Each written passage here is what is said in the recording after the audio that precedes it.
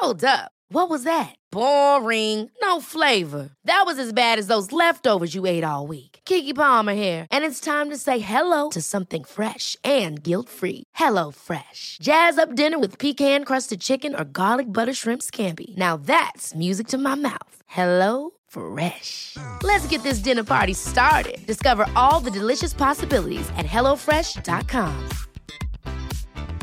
Ryan Reynolds here from Mint Mobile. With the price of just about everything going up during inflation, we thought we'd bring our prices down. So to help us, we brought in a reverse auctioneer, which is apparently a thing. Mint Mobile Unlimited Premium Wireless. How to get 30, 30, bit to get 30, bit to get 20, 20, 20, bit to get 20, 20, bit to get 15, 15, 15, 15, just $15 a month? Sold! Give it a try at mintmobile.com/switch. $45 up front for 3 months plus taxes and fees. Promo rate for new customers for limited time. Unlimited more than 40 gigabytes per month. Slows full terms at mintmobile.com.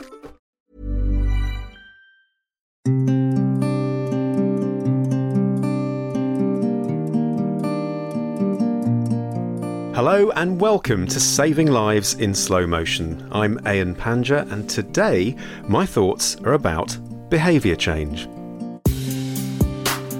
Now, most of you will have tried to change a behaviour at some point or other in your life, whether that is to do with giving up smoking or exercising more or just spending less time on your phone. Behaviour change is something that people sometimes find quite difficult. And it's all about what makes you tick as a person, and knowing yourself. And I wanted to just share with you some of the stories that I've come across and the learnings that I've gained from patients and also myself. And hopefully you'll be able to take some of these away, chew them over and apply certain techniques in your life. We can talk a little bit also about what the experts say and think in terms of making behaviour change easy. But I thought I'd cover the real reasons, the real life reasons why people actually change their behaviours.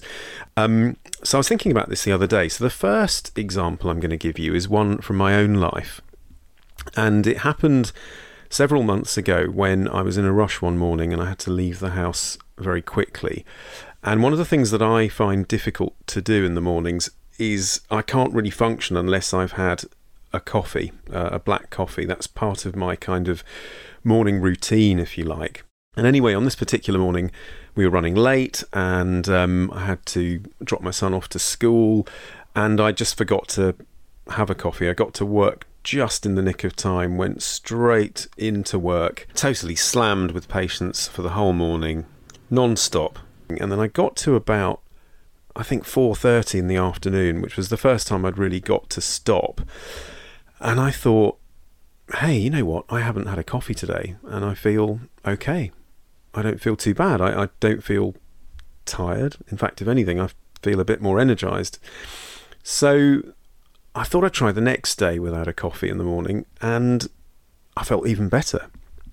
And this type of behaviour change that happens by accident, I would call a happy accident. So that is the first one I want you to think about, because there'll be loads of examples of this in your life where, so another common one I hear from people is when I'm asking them about their diet or something in a consultation, they'll often say, oh no, I don't drink milk. I gave that up years ago because we ran out for a week when I was a student and actually I didn't have it and my gut felt a lot better or whatever. So happy accidents are really interesting. They're totally unintentional. But nevertheless, they are a way that people create behaviour change. By the way, when it comes to my coffee story, I stuck to it for about a month. I felt so much better. That was the whole point. That's why I stuck to it. It slowly crept back in, but you know what? I drink a lot less than I used to and I feel good. Okay, so what is the second type of behaviour change that I noticed? Well, the second one I call under orders. And this is another one that I'm sure many of you will recognise. This is where someone else's rules or laws force your behaviours in a particular way. So a really obvious one that springs to mind is you can't smoke when you're on an aeroplane, for example, because you just can't. You get arrested or, set the plane on fire these days. But and it's interesting, if you ask any smoker about that, they don't really think about fags because they know they can't smoke when they're on a 14-hour flight or whatever. But then as soon as they get off at the other end, the first thing they think about is lighting a cigarette. So this is really powerful. And one of the things I want you to think about is, well, and particularly actually if you are a smoker, but also if you have any kind of habit that you are doing regularly every hour or two that you're trying to stop, is just how powerful the mind is. And the fact that this habit, where you're used to smoking every couple of hours or whatever, is controllable. I'm absolutely sure that if you're a smoker and your best friend or your partner asked you to stop smoking for 2 days, you'd probably find it really difficult. But the fact is, when you're sat on a plane and you've got no choice, you can do it. And there's something in that. I think that's really powerful. It's a little bit like my coffee story, which was a happy accident. If someone had asked me to stop, I would have found it much harder. But the fact that it just happened kind of meant I didn't notice it happening. And if there was a rule that said that coffee was banned, then, I wouldn't have a choice. Another time I remember it happening was when many years ago we went to Sudan for a wedding, and it's a dry country and they don't serve alcohol. So, we didn't have a choice. You just don't miss it. So the third one is one that I've experienced myself, and it's the power of what I call community spirit. And this is where you do things in a group, or you sort of find your tribe in inverted commas.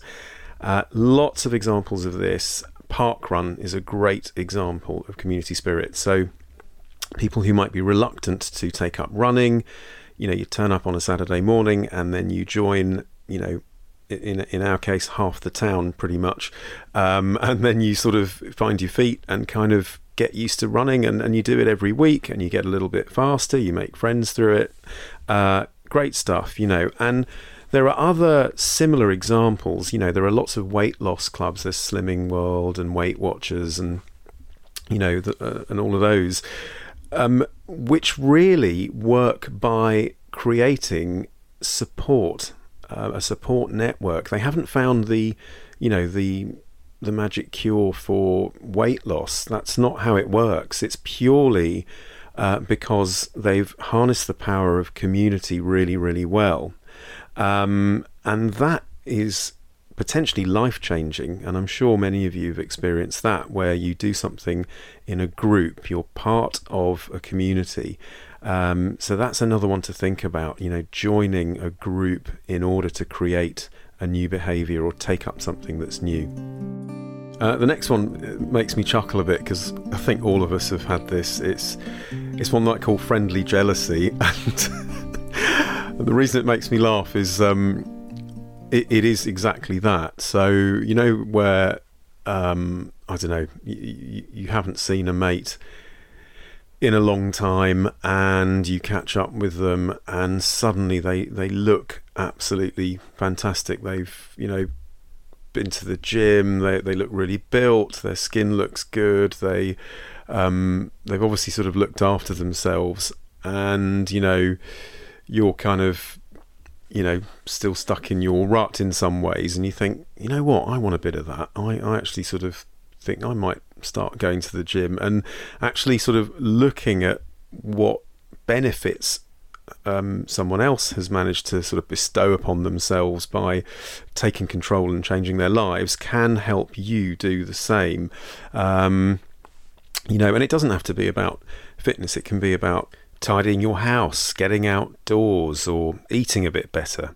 It happened to me several years ago when I was on a trip abroad, and I had this sort of realization that my diet was just terrible. It was just full of beige stuff, and it, compared to some of my friends, I think we were actually on a stag weekend, and even there a lot of my friends were sort of working quite hard to eat healthily, during the day, which I know that doesn't seem to sort of chime with what you do on a stag weekend, but it just hit me, and I thought, actually, no, I want to do that as well. I need to do that. So friendly jealousy, it's a good one.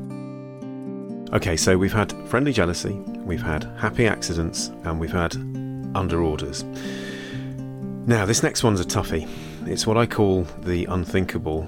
And This is one that no one really wants to happen, but events that happen in your life, like the death of a loved one or some sort of tragedy, can be a brutal leveller and immediately make you want to change your behaviours. It's the one that no one wants to happen, because by definition something very sad has happened and it forces you to take stock and change your behaviours. And I've seen this time and time again in my patients, particularly in the stories that they tell me.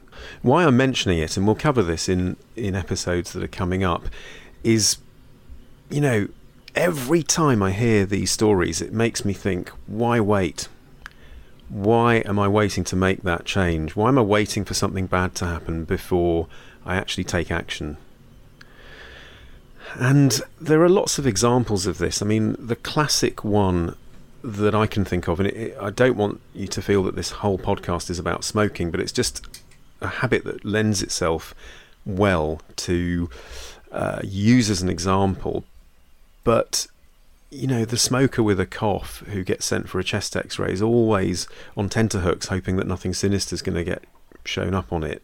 So have a think about that, and whether there's anything you know that you need to stop now, and take some steps towards that. And the final real life way that I've seen people change their behaviours is what I call grasping the nettle.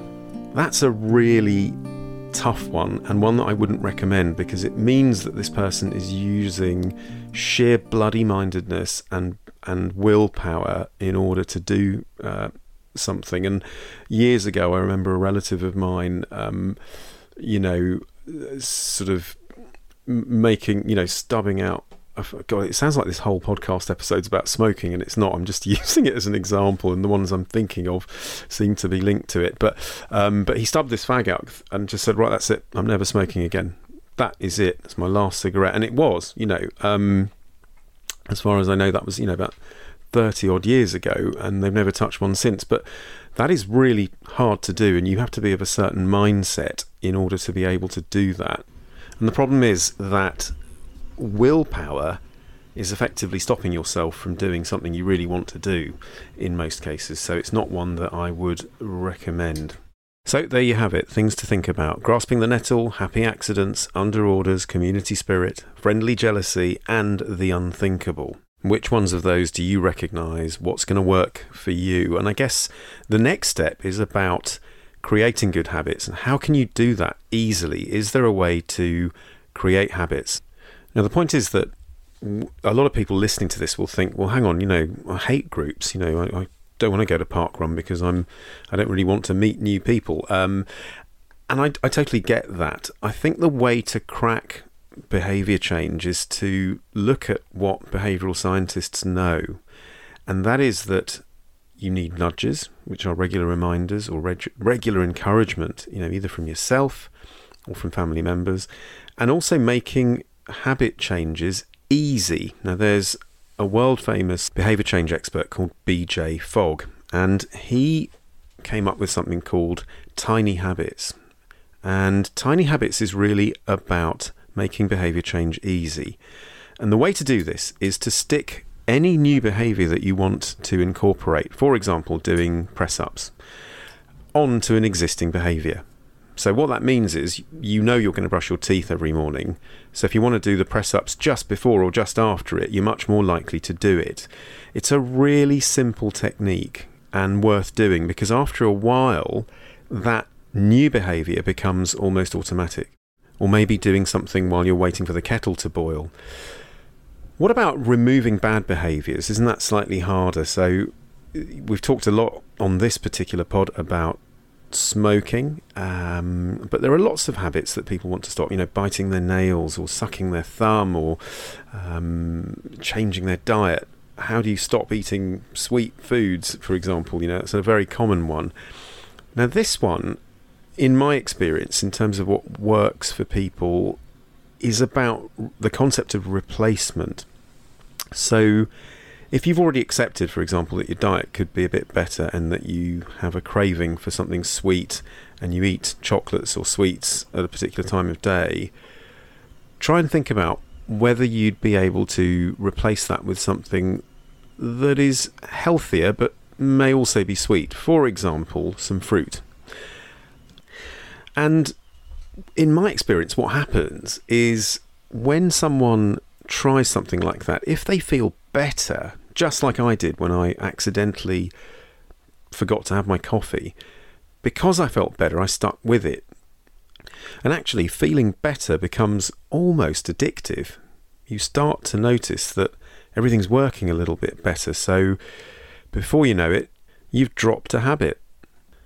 So anyway, I hope that has been helpful. It's a brief tour of what I think are real life reasons for people changing their behaviours. I hope you can relate to some of those and you'll think about what you do and how you do it as you go about your day. Perhaps you've got something that you want to do more of or less of, and have a go at the tiny habits, because I think that one really works and is so simple but so effective. For those of you that want more information or more science on things like neuroplasticity, which is really how the brain rewires itself after making behaviour change, please visit the links on the show notes. And if you've enjoyed what you've heard today, please send me a thumbs up by way of giving me a good rating. I would also love to hear from you if you have any suggestions for what you want me to cover on future episodes. I really hope you've enjoyed listening, and until next time, do take care.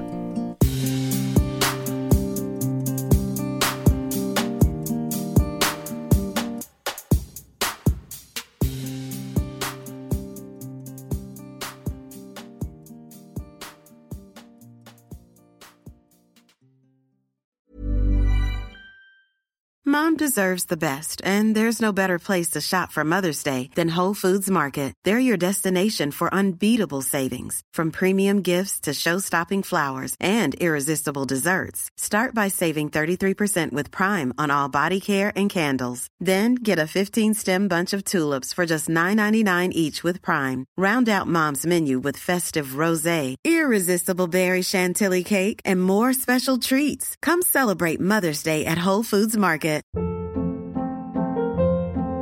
Hold up. What was that? Boring. No flavor. That was as bad as those leftovers you ate all week. Keke Palmer here, and it's time to say hello to something fresh and guilt-free. Hello Fresh. Jazz up dinner with pecan-crusted chicken or garlic butter shrimp scampi. Now that's music to my mouth. Hello Fresh. Let's get this dinner party started. Discover all the delicious possibilities at HelloFresh.com.